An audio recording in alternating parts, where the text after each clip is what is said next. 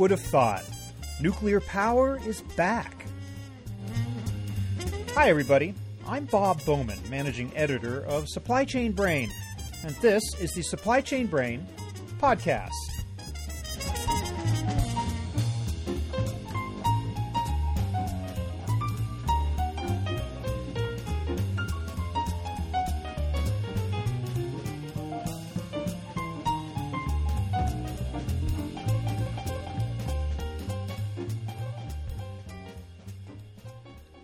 All right, to be fair, in many parts of the world, nuclear has never gone away.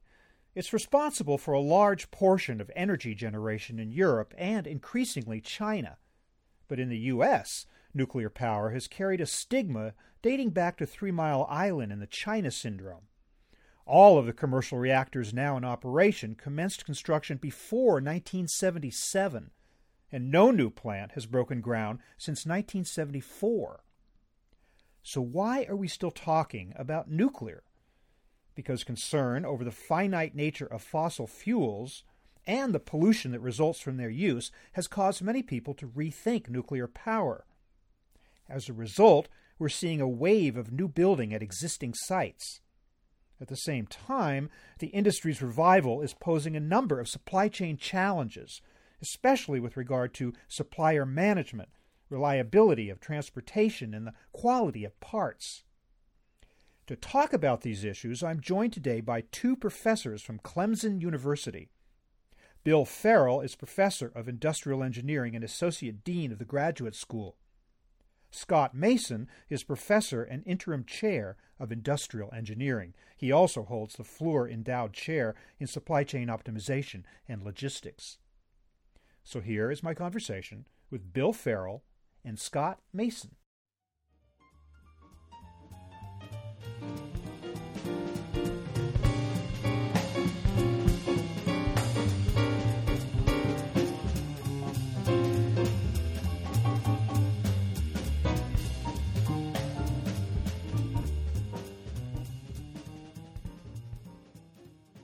Well, Scott Mason, welcome to the podcast. Hello. And Bill Farrell, you as well. Welcome. Thanks. Hello. Maybe I'll start with you, Bill. Give us kind of a high-level view of just what a nuclear supply chain looks like typically in terms of the modes of transportation that are deployed, what the network kind of looks like in general.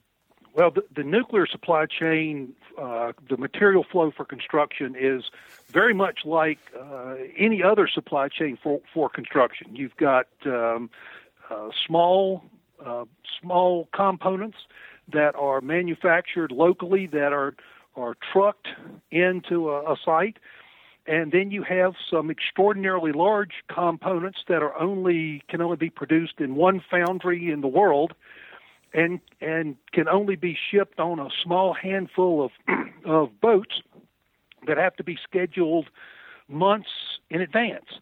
So you've got several different sizes and several different time scales all operational. As far as modes go, some things are only available to be moved by boat and barge, the huge pressure vessels and things like that. There are some things that move by train, some of the components for turbines. And then, like I said, there are little small parts, small bore piping, pipe spools, little flanges, and things like that are produced typically locally, and they run them to the site on flatbed trucks. So that's the big picture of the supply chain. The one issue that to me is unique with the material flow for nuclear are the components that have to be nuclear rated. Now, a nuclear power plant, you've got some of the components are nuclear rated, but then there are a whole bunch of parts out there and parts of the plant that are common to turn steam into electricity. So those don't have to be nuclear rated. So there are not lots, but there are a fair number of suppliers. The nuclear-related parts, on the other hand, there can be a very limited number of suppliers. So your supply chain gets a little more complicated because There may be, as I mentioned before, only one foundry in Japan that can produce a certain pressure vessel. There may be only one or two suppliers of particular pumps or valves, and that could be in the United States or it could be in Korea or wherever. So it looks like the same supply chain for a big construction project, except it has these nuclear pieces to it that are restrictive, and it has some very large components that are also pretty restrictive. Well, what about the hazmat aspect of it? For instance, what about the transportation of spent fuel rods? Is that not part of the nuclear supply chain as well? Of course, the back end is part of the supply chain. The part of the that Scott and I have been working on is the construction aspect. We aren't particularly looking at the back end. There's probably more political. That's probably more political, or a large component is politically motivated and has political components. But as you no doubt know, right now we're storing spent fuel in on site, and that's getting a little cumbersome for what I read in the newspaper. I have no special knowledge of that. Right, and some of the work I've done with the Santa River site, it's exactly what Bill was talking about, where they're taking their spent fuel, turning them into glass cylinders, and then they have their own plan to bury or store them on site in a variety of locations. And I think that there's definitely supply chain aspects to that, especially if they start worrying about transporting them places. But today, our experience is that they are literally dealing with local storage, local disposal of materials. But at some time, yes, the hazmat aspects of moving this stuff are going to have to be taken into account, just like when we route other hazardous materials on the road today. Now, it seems that we have been experiencing a so-called reinvigoration of the nuclear industry, which I imagine is motivated in part by concerns over global warming from fossil fuel burning, over the consequences, for instance, of coal mining and its implications for the environment. That being the case, what are some of the new challenges that growth in the nuclear industry creates for the supply chain? Well, to me, when I think about, I moved to South Carolina 3 years ago. I had no idea that our state has 52% of the power that we consume is generated from nuclear sources, just in the Carolina area.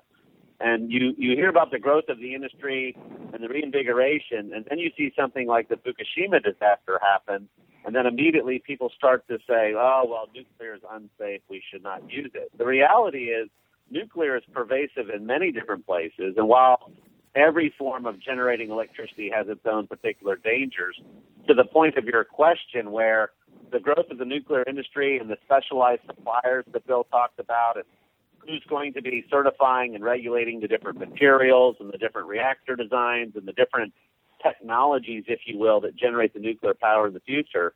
From a supply chain standpoint, that idea of the local content versus the one-off or one-of-a-kind suppliers on the other side of the world who are the only people who can make a certain component will add some logistical challenges, because a lot of the local content happens where a company decides that they're going to put a reactor, or they get their operating license to put a reactor in a certain location.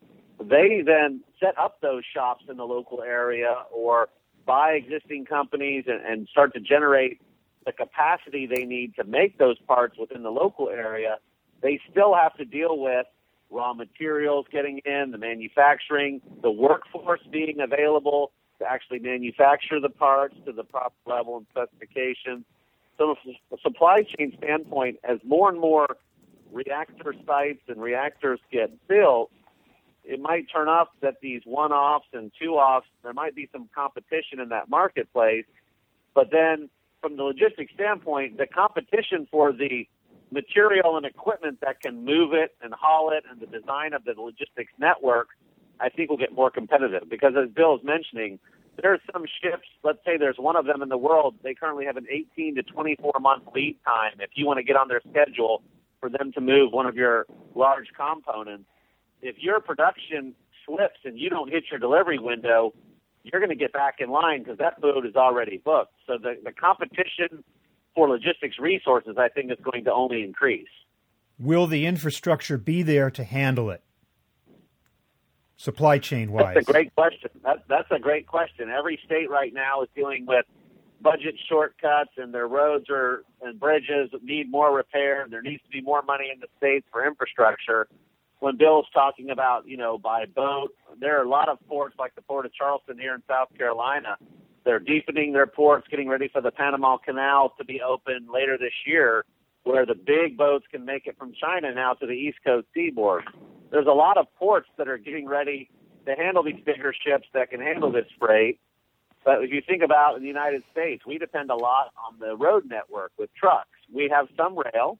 We have a great rail system, but it's not as pervasive as it is in Europe, such that we have the need to make sure our infrastructure stays ready. And you don't want your solution to be, let's just put it on a plane and fly it, because the cost is quite prohibitive, even though the service can be quite nice. So the infrastructure concerns that we have just as consumers today for our regular roads and bridges are magnified when you think about hauling any kind of construction equipment, with nuclear just being one of them. Absolutely. Let me take a quick turn on the last two questions, because I had been in the nuclear industry for a while and was out of it, just a reader of the newspaper. And Scott and I started working on some projects a couple of 3 years ago, and one of the things that I hope I knew, but I hadn't remembered, was that the U.S. right now is a very small player in new construction.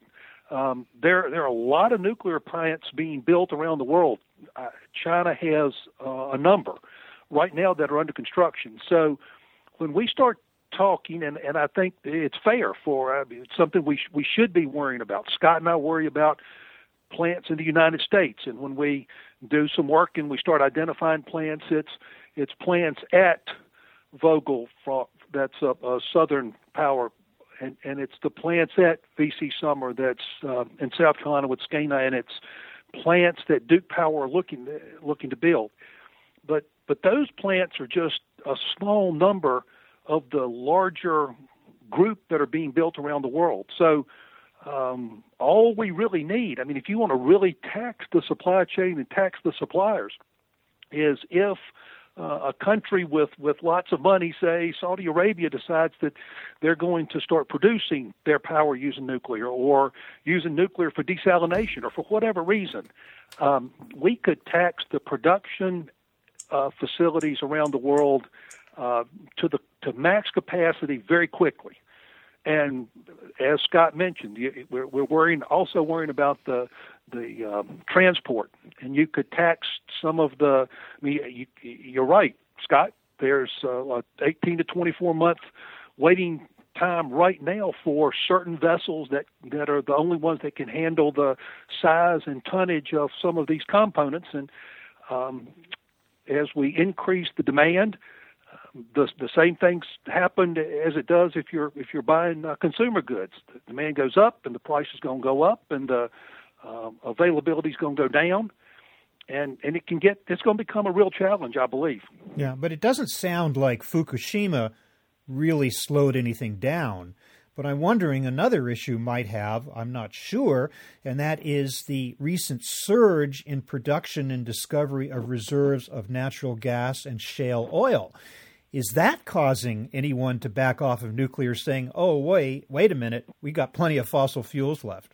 The things that I read, and again, we are a little fortunate because by living in South Carolina, it's actually local news where the most where the new construction in the more foreseeable future is all local news. I don't believe that any of those plants have been impacted by the natural gas or the shale. I don't. The length of time it takes between when you begin to think about a nuke and when you permit it is so long. I'm sure that the executives at these utilities are considering that. I'm also equally sure that when you're putting a plant online that might take, by the time you start until you can complete it, might take 7 to 10 years, and its useful lifetime is another, 50 now? I'm I think that the parameters look important to us as consumers.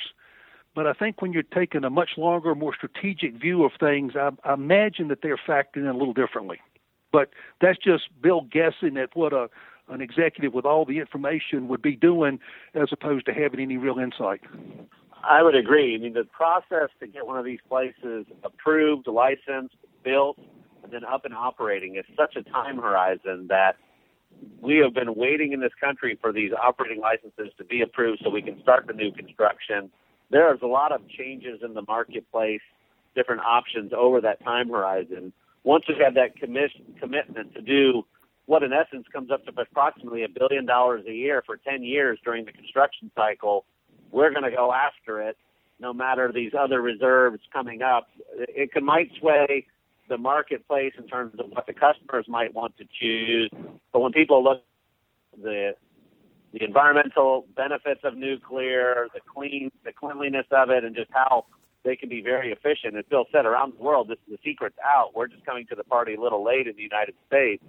I don't think these fluctuations are going to have much impact on these plants. They're not going to stop building down at plant VC Summer because of these reports. They're going to continue and stay the course.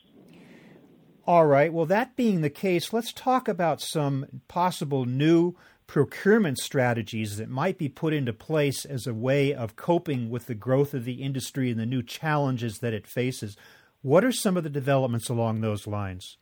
It so happens that in some other endeavors that Scott and I have, we talk to people in procurement for large construction companies on a regular basis, and everything that you might expect is going on, and all the things that you would guess are worrying these folks, they're worrying about. Procurement is certainly international. Sourcing is coming all over the world. The world is indeed flat and getting flatter. Your procurement organizations are becoming worldwide. The companies that we have a chance to talk with some of these folks, some of the procurement executives have procurement offices all over the world. They need people that are local to understand culture. They need people to understand how to communicate and negotiate. They have to worry about quality. We all have known and know the horror stories about sourcing out of countries where the quality is inferior. That's a big deal. The Construction Industry Institute is a really interesting and I think extremely important center out of the University of Texas at Austin that does work in trying to help companies, and they put academics and industry people together to work on projects, and they've had ongoing projects in counterfeit items. One of the issues there, as anybody insider will tell you, is if it was just a matter of a counterfeit item coming from a certain place, you could figure that one out. The problem becomes when you get these worldwide, highly integrated procurement organizations. Sometimes the counterfeit occurs 2 or 3 echelons back from the people you buy it from. It could be a supplier where the problem is. And so the problems are integrated and they are challenging.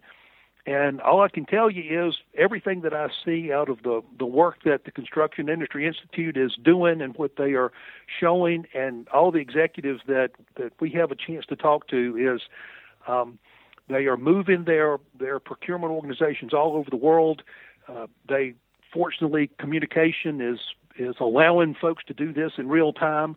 They are doing everything they can to address these concerns about quality and counterfeit items, but at the same time, the realization that procurement and sourcing around the world is what's required, and competition around the world is what they are facing. So that's what I see in the procurement world is they are moving more towards some of the supply chain strategies of manufacturing, in that I don't know how long ago, but it's probably not too long that you got 3 bids and picked the lowest cost. Every major construction company that I know of now is developing partnerships, and they are developing suppliers that they work with. If you read the information about Toyota, they, I guess, were one of the pioneers in coming up with working with individual companies and giving a lot of business to a few companies that in return really did the job for them. Okay, but I want to ask you, what kinds of materials are being counterfeited? If you go to the Construction Industry Institute's website or contact the folks down there, it's everything from switches to valves to, I'm sure, raw materials. But at one of their annual meetings, probably it'd be 2 or 3 years ago, the research team actually had what they called a petting zoo, where they had the original authentic component and a counterfeit laying side by side. And you had to go, or if you wanted to, you walked down there with a little sheet of paper, and you were trying to figure out which one was the real one and which one was counterfeit. And I did really bad and felt, well, gee, a stupid old academic can't figure these things out, until I started talking to people that had been in the industry for 20 and 30 years that did as bad as I could. They're getting a lot of counterfeit components. And it's not just nuclear now. This is general stuff. So the paper trail and the authenticity is something that all of these construction companies are worrying about and are spending extraordinary amounts of time and effort, and I'm sure money, to ensure that they're getting good products. And if anybody was worrying, asking the question, should we be doing this, and went to that petting zoo, it was answered. Because it was really eye-opening, the proliferation of counterfeit stuff and how good it looked and how important it was that your procurement organizations really address this. Is it a threat to safety, to plant safety? I don't know. I mean, of course. I mean, anything that's counterfeit is a threat to anybody, right? Regardless of how small it is, even if it's just things start leaking. My understanding, my recall, and what I'm sure with the nuclear part is that this is a whole nother realm. But when you're talking about, let's take valves for, say, surface water, which doesn't do much other than supply water to various places. If that's counterfeit and starts leaking, it's an annoyance, and it's something that could shut down a process to have it fixed. So even if it doesn't pose safety issues, it certainly affects the operations, and it certainly affects the supply chain, because the supply chain has got to ensure, and in construction and nuclear in particular, it's not only just moving the materials, it's also ensuring that they're the right materials and that they are not counterfeit. Scott, do you have any ideas on how quality might be assured and counterfeit might be avoided, and how the supply chain might be secured in the nuclear world? That's not my expertise, but I can tell you that there are groups, and as I said, each company is spending huge amounts of time and effort and money, and they are investing in the Construction Industry Institute as well as a sister organization, Theatech, that Scott and I also do some work for in looking at people and technology solutions to this. And it's a big deal. And as Bill was mentioning, as we get more and more global, a lot of companies have gone to these, we'll call them strategic supplier alliances, or some kind of agreements where they handpick suppliers they do a lot of business with around the world, and they really even visit their shop and check on their quality. And they basically give them, you don't have to ever give us the lowest price. We're going to agree to competitive pricing, but you're going to be my go-to source for these kind of materials, and I'm going to have access to your facility. You're going to have access to my facility. We're going to share best practices. We're going to develop a partnership rather than a job by job, let's see who I can go to the market and get this material from.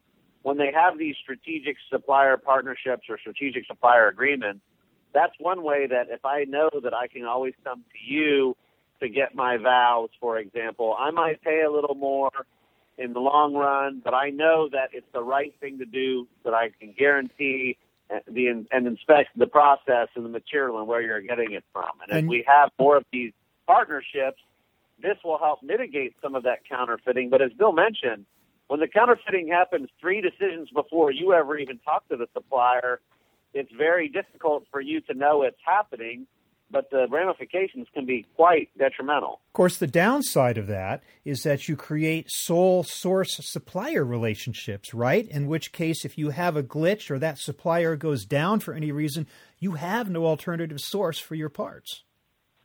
Right. So they might have a couple of these agreements for a certain class of material, because you're right. They don't want to get in the case where there's only one source of supply, and if something happens, we're out of luck. But what I'm saying is I'm not going to go to 1,000 different valve vendors. Maybe I have 4 in my stable of pre-certified, pre-qualified, we know it's quality material, and those are the ones that I'm going to let bid my jobs rather than going to the open marketplace. But you're right. We need to not paint ourselves into a corner by being so lean and so efficient that one hiccup at somebody impacts me. But as most of these large firms are running multiple jobs on multiple continents, it's possible that one job, they could buy all of the material up in the world if they need it. So they need from a given supplier, so they need multiple sources of supply. I'm just suggesting that they're going to be partnering with them and qualifying them to make sure, as much so as possible, they try to mitigate these potential safety impacts. Well, lots of challenges to be addressed, and they will be, in fact, addressed at the IQPC Nuclear Supply Chain Procurement and Vendor Management Summit, which will take place April 28th through 30th in Greenville, South Carolina, in you gentlemen's backyard, correct? I'm sorry we don't have any more time. We are out of time, and we could talk about this for a lot longer, but I'm sure anyone interested in that should take note of that summit. I will refer to it in the show notes for this episode as well. So, again, I want to thank Bill Farrell and Scott Mason. Bill, thank you for being with us. My pleasure. Scott, thank you so much. I enjoyed it. Thanks for your time. Thanks again.